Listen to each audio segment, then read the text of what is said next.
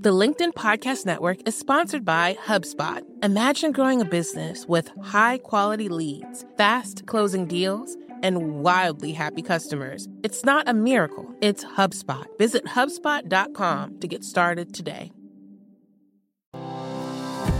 I have some incredible news. My second book, How to Have Difficult Conversations About Race, is now the #1 new release in its category on Amazon. I'm so excited for this because we've put a lot of work into it, and this was risky because as a lawyer who's focusing on negotiation and conflict resolution, talking about race seems for many to be outside of the scope of what I usually do.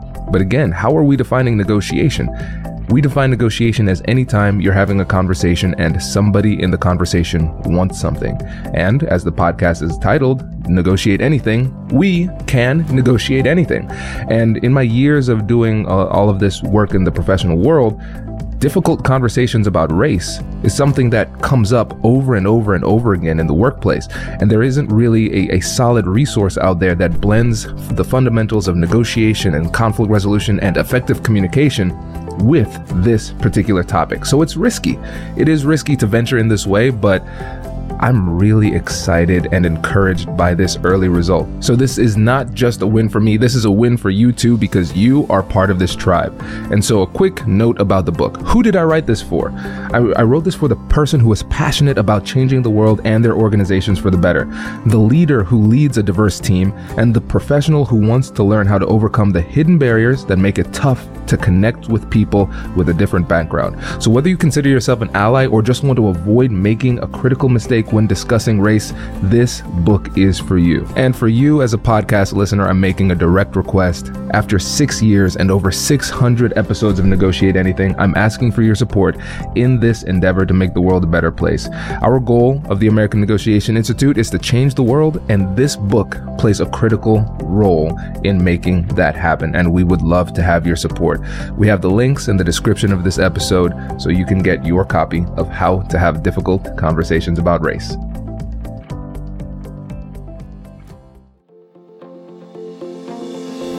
Hello, my friends, and welcome to another exciting episode of Negotiate Anything.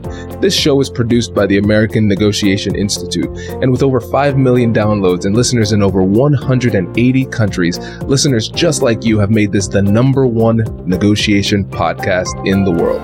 Hi, my name is Kwame Christian, and I am the founder and CEO of the American Negotiation Institute. Here at ANI, we believe that the best things in life are on the other side of difficult conversations, and we are passionate about providing you with the best content that will help you to make your difficult conversations easier, both at work and at home. Lastly, I want to remind you that we offer consulting and conduct trainings, both virtually and in person, all around the world. Our focus is in 3 main areas. First, negotiation and conflict resolution. Second, leadership. And lastly, diversity, equity, and inclusion. Check the link in the description below to learn more about how we could work with you and your team. And now, without further ado, let's jump into the interview.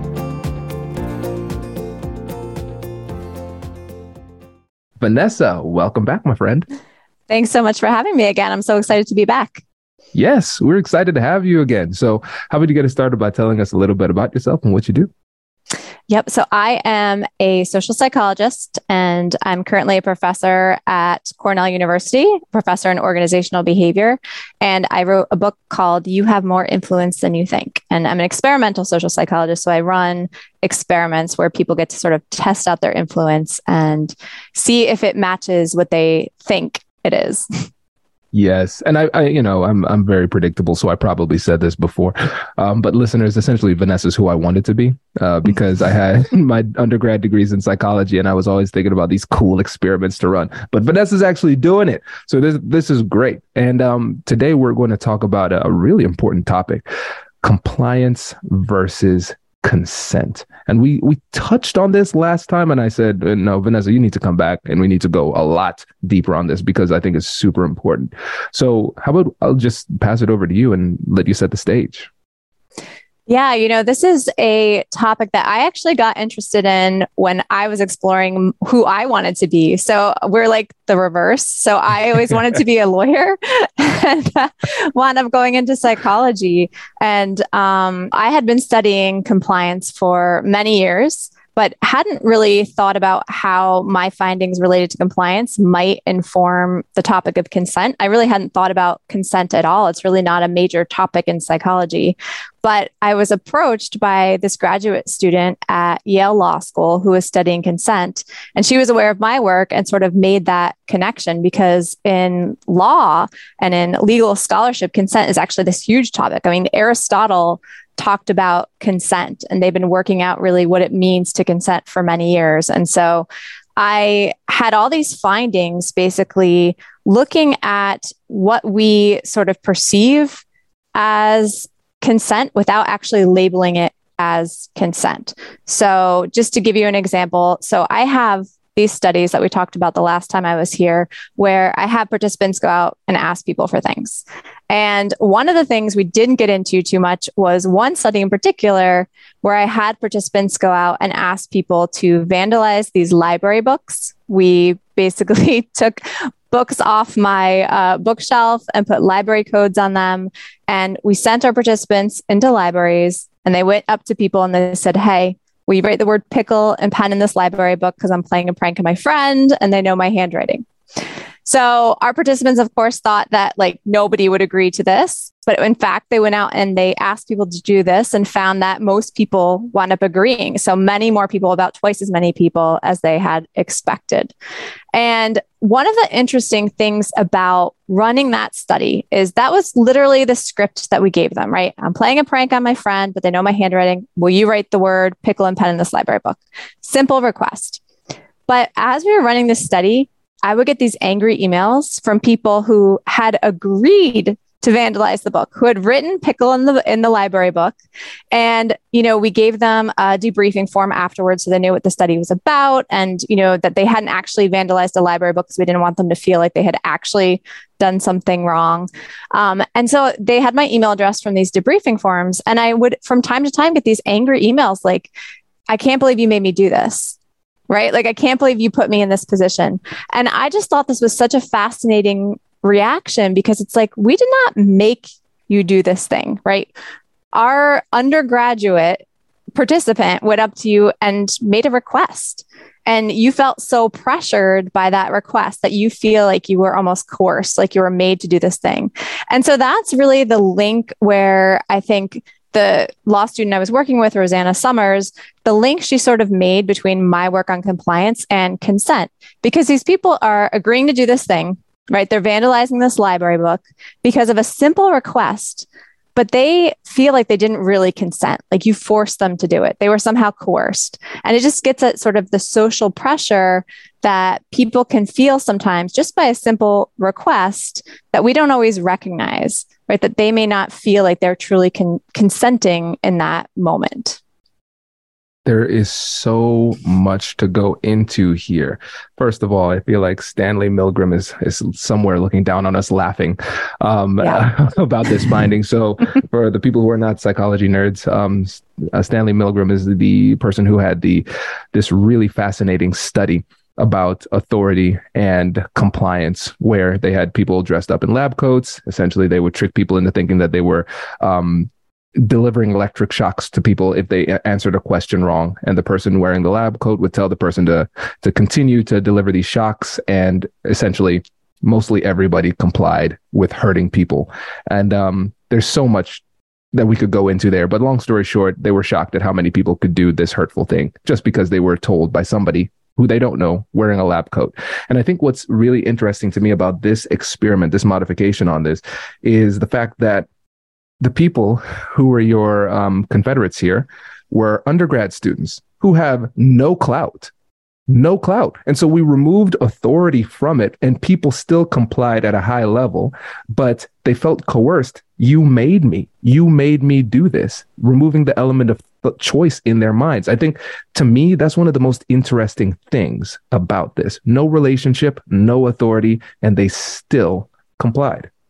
Yeah. And we actually, in those studies, and then I can tell you about some other studies I did with Rosanna Summers, that we were trying to sort of update the Stanley Milgram paradigm. So I'm glad that you brought that up. But that was one of the aims, was to not have any sort of indicators of authority, or this kind of obedience paradigm that Milgram had used, where it was obedience to authority.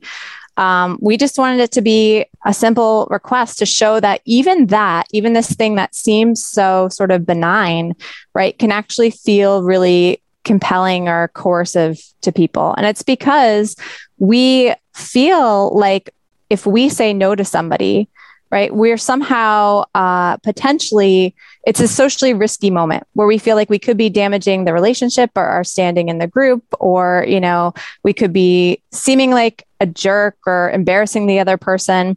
And so it's this really awkward moment where we will agree to something that we feel uncomfortable doing, because it's even more uncomfortable to say no in that moment. And so I do want to tell you, since you brought up Stanley Milgram, I would love to tell you about the studies that Rosanna and I did.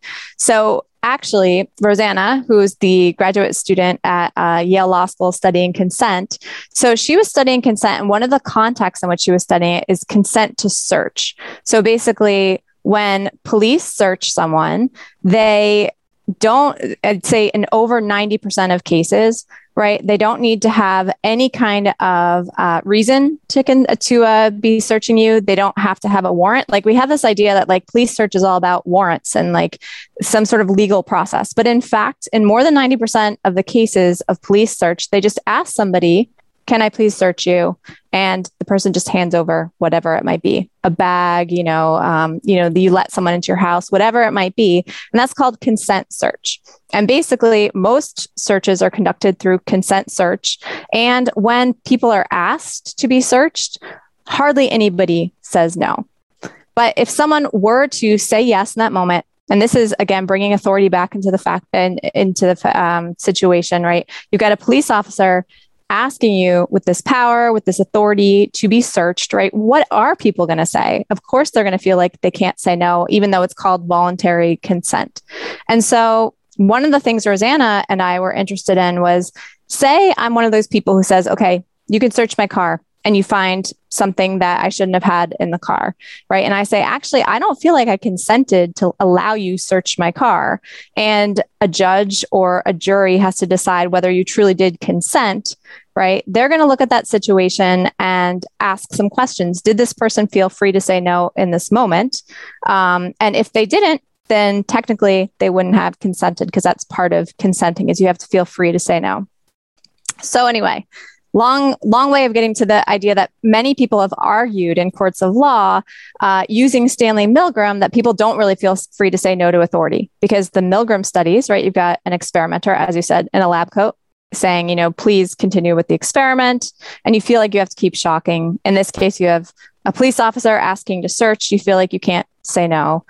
And people have been referencing the Milgram studies for a long time and really had not updated them for a very long time. So Rosanna and I wanted to run some studies to play around with this paradigm. And so what we did is we created a search experiment in our lab, and we had participants come into the lab, and we basically asked them to unlock their phones and let us search their phones. So we brought them into, which you can imagine, right? Like, we think about all the things that are on your phone that you wouldn't want someone to go through. Like, that's a serious search request. And so we assigned half of our participants to just imagine this. We said, we're thinking about doing this. Would a reasonable person do this? Would you agree to hand over your phone? And then the other half, we actually asked them, we said, please hand over your phone so we can search it. And they would have to unlock it and hand it over. And I printed out the numbers because they were like so astounding. We couldn't even believe it. We designed the study. We weren't sure anyone was going to hand over their phone. We were like, this is too much that we're asking people, right? And so the group that was told to imagine what this would be like, they said, I have my numbers right here. 14% of them said a reasonable person would hand over their phone. So they're saying basically 86% of people will say no. They said that 27% of themselves, right, if you were asked, would agree. So they were saying basically like 73% of us would say no. So everyone's saying like most people are going to say no to this. This is, not a fair request. When we actually asked them, 97% handed over their phones. We asked 103 people in our first study to hand over their phones, and only 3 said no. And we ran the study for like 2 weeks before a single person said no, expecting that we weren't even going to get anyone to say yes. So people were basically just unlocking their phones and handing them over, despite the fact that they said that they wouldn't do this. Does your company invest in professional development training? If you believe that your team would benefit from a negotiation workshop, all you need to do is go to our website, fill out the workshop request form, and then we'll set up a time to chat. These workshops are completely customizable, and we've done them all around the country. Negotiation and conflict resolution skills are beneficial across all professions, but they're especially useful in procurement, purchasing, sales, sourcing, and contract management. Our calendar is filling up quickly, and we even have some workshops scheduled for next year. If you think you might want one, I'd suggest reaching out soon so you don't miss out. Check out the link in the description to learn more, and we will be right back after this. The LinkedIn Podcast Network is sponsored by TIAA. In the last 100 years, we've seen financial markets swing, new currencies come and go, decades of savings lost in days, all showing that a retirement plan without a guarantee, quite simply, isn't enough. So more than a retirement plan, TIAA makes you a retirement promise.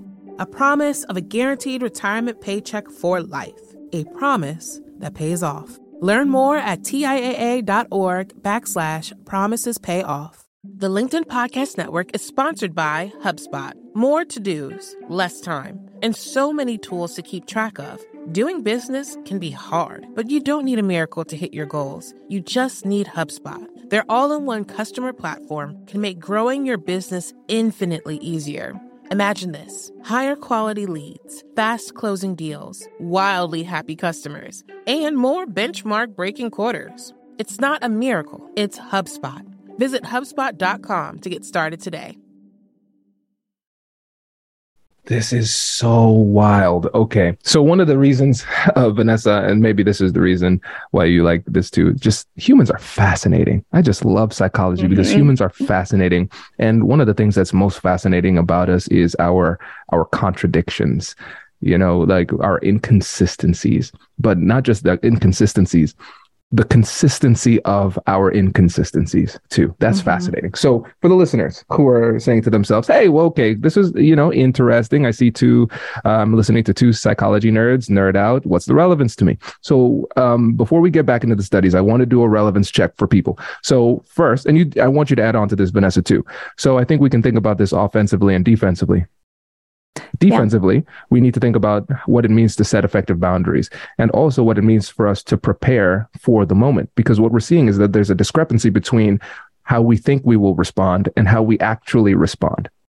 So I think that's exactly right. Yeah. And there are other studies as well showing we think we're going to be basically bolder in a situation. In this case, it's like saying, no, you can't have my phone to an experimenter.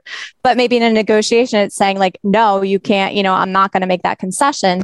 We think we're going to be really bold, but in the moment, we actually find it a lot harder than we think. Yes, it's almost, quick aside, you know, a bit humorous here. It's like the keyboard warriors who talk a lot of trash online and talk about what they're going to do.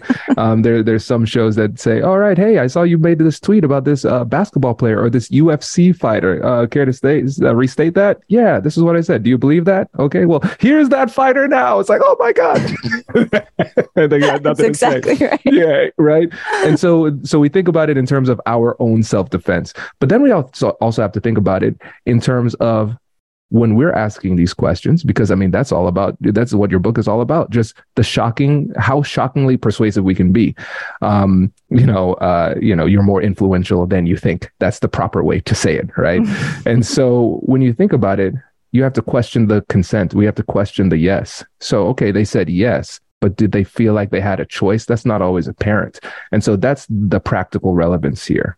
Yeah, I totally agree. And, you know, I would add one more thing, which is that most negotiations, right, we're negotiating with people that we want to have long-term relationships with, or at least go back to, at some point in the future. It's pretty rare that we have these one-shot negotiations where I'm never going to see you again and I can just, bully you into agreeing to exactly what I want and leave. And then, you can hate me forever and feel like I pressured you into an agreement that you weren't happy with, right? So keeping in mind this idea of like, what things can I do to make this agreement get more buy-in from the agreement, right? So after the fact, once we make that agreement, this person feels like, okay, I feel good about this. I keep wanting to work with that person in the future. We have some studies showing that if you sign something, like, for example, one thing consent is relevant to, right, is like terms of agreement, like signing contracts and things like that. If I didn't read a contract carefully and I don't know what I'm signing after the fact, if something happens, I may feel like, well, I didn't agree to that. I feel like I didn't agree to that. And if you feel like you didn't really consent to something like a work contract, you feel like you can't trust that person who gave you the contract. You feel like you don't want, you're not motivated to work with them. You're not motivated to work hard for them. There are all these kind of negative downstream consequences. So keeping that in mind, that like, I don't just want you to say yes. I want you to want to say yes. I want your buy-in. I want you to consent, not just comply, right? I think that's important in lots of contexts. 100%. And something that just after we had our conversation last time, it was just layers and layers of revelations for me too, because as a leader, I want my staff and my team to feel empowered to speak up and advocate for themselves. And sometimes, after I've lived with myself for 33 years, so I'm less impressed by me, right? And so I was like, I'm just Kwame. I'm having conversations, right? And then I don't realize the leverage and authority that I have that other people can see me having that I don't fully appreciate in myself yet. And so when people can comply with what I say, sometimes I'm surprised down the road where the employees might not have felt like they had a choice with the strategic decision that we made, tactical decision, whatever it happens to be. But I say, we had several conversations about this. Why didn't you tell me? They didn't feel like they could. And especially as a lawyer who is trained in persuasion, sometimes I have now like becoming more self-aware of this dynamic. It's changing the way that I persuade and interact with the people on my team, with people and other people who might see me as somebody who carries a little bit of authority too. So that self-awareness from understanding this was incredibly helpful for me, but just personally and professionally. Yeah, that's so true. And, one of the things I talk about in the book is how being in a position of power or in leadership, it can exacerbate a lot of these biases where we underestimate the pressure that we could put on people. So my colleague, Adam Galinsky, has used the expression, when you're in power, your whisper can sound like a shout. And at the same time, we may not realize that, right? Like we're just kind of making suggestions or making requests, but to someone who's not in a position of power or who, we have power over, they can feel like demands and they can feel like they can't really say no to us. And at the same time, many of us, by the time we reach that position of leadership, we've worked so hard to get there and we've kind of had to scrap to get there. And we feel like we're one of, the sort of lower people on the ladder still. Like it's hard for us to kind of update our mental model to know that like, wait, I'm the one in charge now. Like I'm one of the grown-ups and I have to act like one of the grown-ups and recognize that I do have this position of authority here and I have some responsibility that comes with that. Yeah, that makes so much sense. So much sense. Now, there's so many different ways we can go because we can talk about it through the lens of just interpersonal interactions from the negotiation side. I think what would also be interesting is to go a little bit deeper on the structural implications of this, because the person you were working with was a Yale law student, right? And so there are going to be legal implications of this within like the law and government, that type of stuff, but also the structures within our companies as well, because those essentially operate as quasi-governmental authority structures for the people within the organizations. So how does this dynamic play within governments and organizations? Yeah, I mean, I think for one, so I guess it might make sense at this point to sort of back up and say what goes into consent. Like, how do you actually get someone to feel like they consented? And so, as I mentioned, psychology actually doesn't have a lot of empirics or even theory about consent. So we have to kind of turn to law. And the legal definition of consent has three parts. You have to feel like you were free to say no. So the consent was voluntary and not coerced, well, as we've been talking about. You have to know what you're getting into. So you have to be informed. People can't like hide things from you or deceive you. And you have to be competent. And so that's, you know, you have to be cognitively able to understand what you're consenting to. So that could be like you're not drunk, which is less common in many of these situations, or at least in organizational situations, but who knows? But also, you know, you have to be competent to be able to assess what you're sort of agreeing to.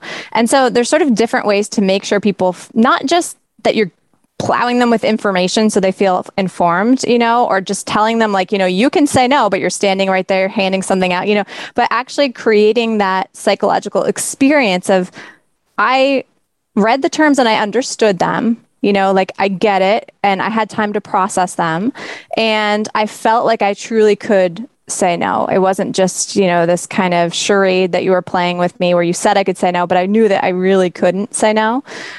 So I think that in all these different contexts, it's about sort of creating that psychological experience. And so to give an example, to go back to police search, right, there's been a lot of advocacy around something called Miranda for search. So if you're arrested, someone reads you your Miranda rights so that you're supposed to be informed of, you know, what your rights are. There's no such thing for search. So if someone says, you know, let me see your bag, you're allowed legally to say no, but no one has to tell you that. So the police don't actually have to read you some sort of Miranda for search or some rights, like you are allowed to say no. And so people have argued that maybe if you tell people they're free to say no, more people will feel comfortable saying no, or at least if they say yes, they'll feel like it was more voluntary.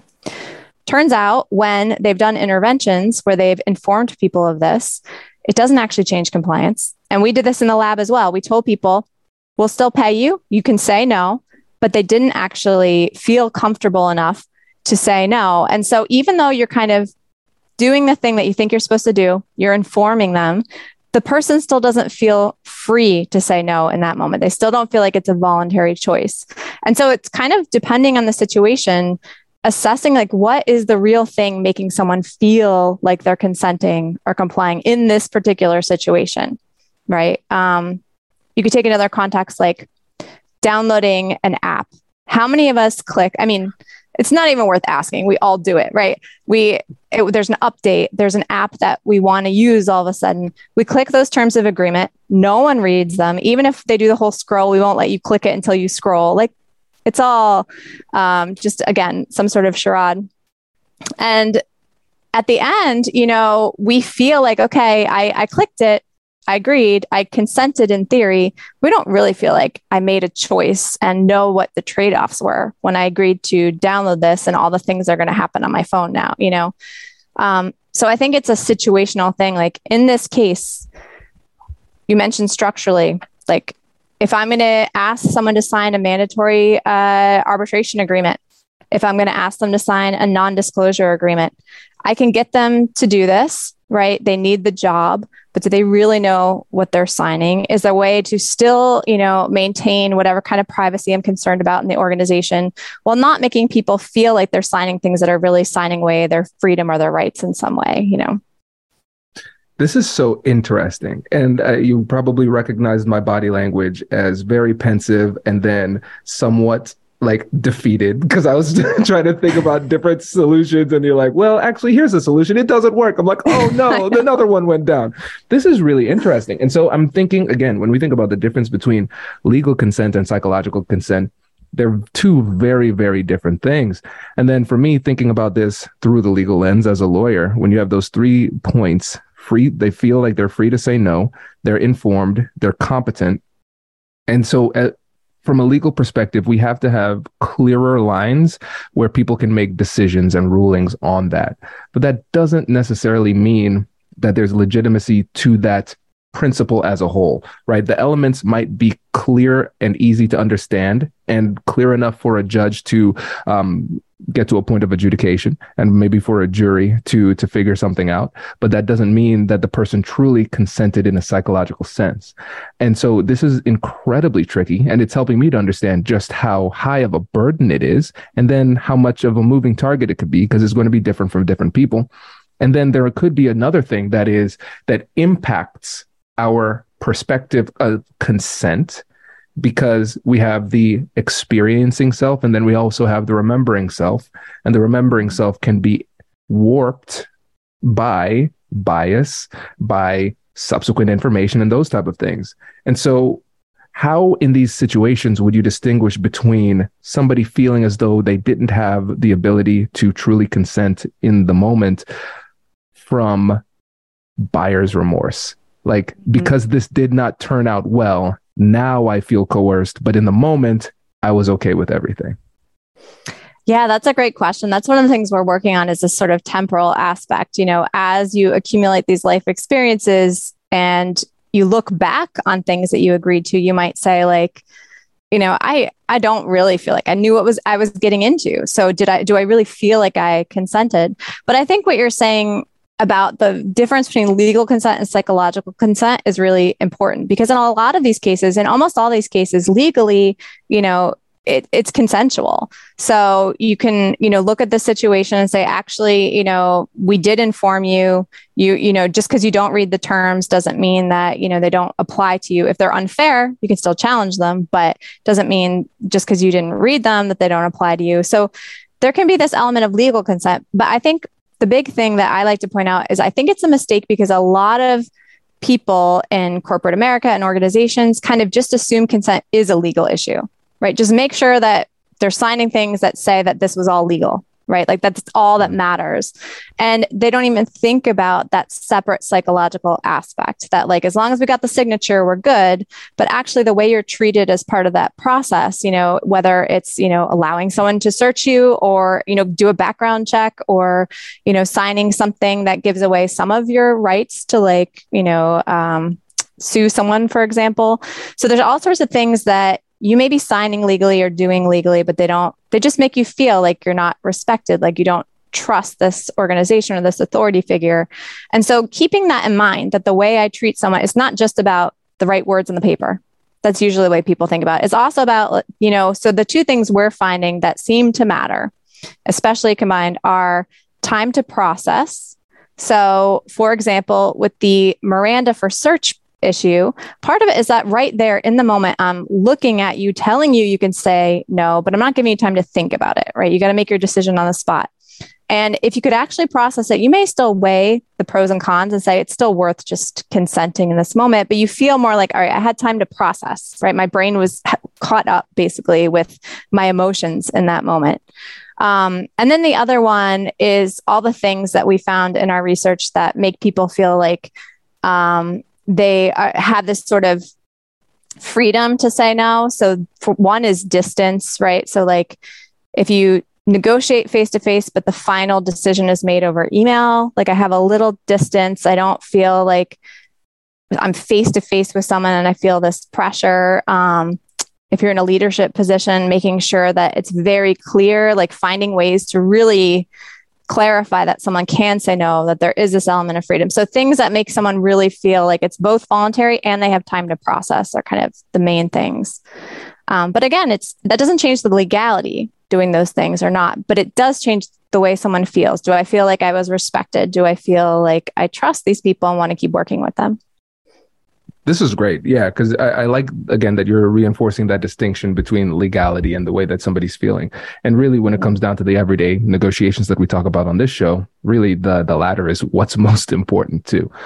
Because if you're checking the box on making somebody feel as though they psychologically consented, then you're pretty sure that actually legally they consented as well. And when you're thinking about the relationship aspect, that's really important. And it also kind of speaks to some of those high pressure negotiation and sales techniques, where even if you actually close the deal, why you could still be doing significant damage to the relationship because the person feels coerced. And let's say down the road, Vanessa, they don't even feel buyer's remorse. They still have that emotional residue from the process and how it made them feel in the moment. And so we could be damaging the relationship and not understanding or recognizing that we are. Yeah, that's exactly right. And I think one sort of takeaway to keep in mind is as we're sort of checking in to see, does this person feel like they're consenting? Am I pressuring them too much? We have biases that lead us to see more voluntary behavior than someone else experiences. So what we see as someone doing something voluntarily might not feel that way to them. And we are biased in the direction of thinking people are behaving more sort of their free will than they are. And then we have another bias called the curse of knowledge, where we know what's in that contract. We drew it up. Like, we know what's in there. We assume that someone can process it a lot faster than they actually can, right? If I've read this statement 1,000 times, I know it by heart, I may not give you enough time to process. And so just kind of making sure that we're sort of calibrating in those biases we have to see consent where consent isn't quite yet there. So giving people a little more time than we might think they need, and dialing down the pressure a little bit more than we might think is necessary. Tell me if I'm getting close on this. It's seeming like we need to start to be a little bit more critical of our own biases in these moments, because we have to recognize it is not us on the other side of the conversation. It is them with their knowledge that we don't have. We can't fully empathize. And so instead of having that biased assumption that, yes, this makes sense and they're cool with this, we should say, maybe it doesn't, and maybe they're not. Yeah, I think that's exactly right. And I mean, I think of all the moments someone has shown me a contract before I'm about to sign up for, a million things, like a phone contract or a job. And they're just like, legal, blah, sign here, and they've done it a million times. They're not worried about what's in there. And part of it is also to kind of seem cool and like I'm not going to, go through all the legal stuff because that's all boring. But if you did kind of think to yourself, like, this person really doesn't know what's in there. Maybe I know it. I know there's no big deal. But if I just took an extra beat to like go through, okay, this says this says this says this, just so you know what you're signing, no big deal, sign here, just a little slower, a little clearer. So it actually feels like, okay, I have a sense of what I just put my signature on. I think that if that became kind of the norm, we would all be better off as we sign things and sort of click on terms and agreements. And this idea that like, it's not that I don't know anything, like someone did actually lead me through. So I have some sense of what I'm putting my signature on, Absolutely. And so I think it shows a little bit of patience too, right? Because a lot of times we're so quick to get to yes that we don't think about the process it takes to get there. And I'll tell you, I mean, yeah, Kwame is a lawyer. That is true. But I don't read contracts unless I'm paid, Vanessa. I'm not interested in reading terms and conditions for everything that I'm signing up for. Are you crazy? No, so I fall victim to this too. And I sign my life away a lot of times. And I'm like, man, I hope that doesn't come back to bite me. If I'm Kwame in lawyer mode and Kwame representing A&I as the CEO, yeah, I'm reading through line by line. But Kwame, the individual, is living a YOLO lifestyle when it's coming to these terms and conditions. Yeah. And I think, the other side of it is like, okay, so we all just are like, whatever, we'll sign it and hope nothing bad happens. On the other hand, when we're the ones getting someone to sign it, we're like, I won't tell them about it. They'll sign it. And I hope it doesn't come back, to bite me either. And I think so. One example that I just read about in the New York Times a week or two ago was of a couple who had been on like one of those, I guess I shouldn't say the TV channel, but everyone knows what it is, but one of those like renovation shows, right? Where they come and they renovate your home and it's like, we pay for all this stuff and we do it in like however many ridiculous, like this short amount of time. That's impossible. So anyway, they said when they agreed to be on the show, the producers came and they gave them this contract and they were just like, yeah, sign here. And they made them sign it right there. They wouldn't give them any time. And they really didn't know what they were signing. So they do this home renovation. It looks beautiful on TV. They air the episode and then everybody leaves and their house just starts falling apart because the actual work was done so shoddily. Right? Oh my gosh. So now they're suing them because they feel like they didn't truly consent, right? They didn't really know what they were signing. And there's this debate there, like they were given the information, they had the piece of paper, but they weren't really given time to process it. They didn't feel, and maybe if they had been, they'd be like, well, we made a mistake, but we're not going to sue because we feel like we really had time to process and we consented. But in this case, they're like, it was a whirlwind. Like, of course we didn't consent, so we're going to sue. This is I couldn't help but laugh, but I was seeing this image in my mind of this happening, just going back into your bathroom, like, wait a second, is this Scotch tape? What is this? It looked so good on TV. Yeah. Oh, it makes so much sense. And again, it shows this, we cannot think transactionally about these interactions. At the end of the day, we're all people, right? And we have to think about what people really do. When we think about what is the natural state of humanity, all right, we're going to communicate. We're going to try to convey meaning back and forth, using words. It is not a natural human thing to read a 36-page contract. That's not a normal human thing to do. So as much as my friends in the legal space would like to say, well, this person was informed because they were competent, they were over 18, they were not drunk at the time. We gave them the contract, they could have read it, and they felt like they had time. We can say all those things to make us feel better, but it doesn't change the fact that the person in the moment doesn't feel as though they truly consented. And so for us in our difficult conversations, we have to carry this information with us and recognize that, listen, your brain is a weapon at this point. You've listened to so many episodes. I know the listeners have listened to many, right? So you're more persuasive than you think. So you have to recognize that with that power comes responsibility, and you have to pay attention to the person on the other side and actually care about the relationship. Yeah, well said. Totally agree. Thank you. No, well, listen, I think it's really important for listeners to have resources to good books. Do you have any suggestions for books that might be helpful on this topic? That's a really great question. So there aren't, as I said, consent in in the psychology world is really non-existent. So in the pop psychology world, there isn't a ton. I do like Zoe Chance's book, Influence is Your Superpower, because it really talks about using influence for good. So it's not just about influence. It's like influence responsibly and ethically. And then actually Bob Cialdini, who's like the godfather of influence. So many people will have read his original book, Influence, but he has a new version where he added an additional chapter where he deals with some of these nuances of, how to use your influence responsibly. So I'd say those are two kind of more popular books, but they're starting to delve into this more sort of gray area of influence. Vanessa, one of the many things I like about you is your humility. So let me go ahead and try to throw this alley-oop again. Is there any other book that you would suggest that the listeners read?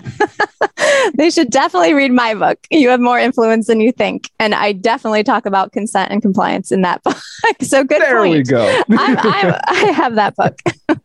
Awesome. So listeners, there will be links in the description for Vanessa's book. Vanessa, really appreciate you coming back on. This is really helpful. Yeah, thanks. It was such a pleasure to come back.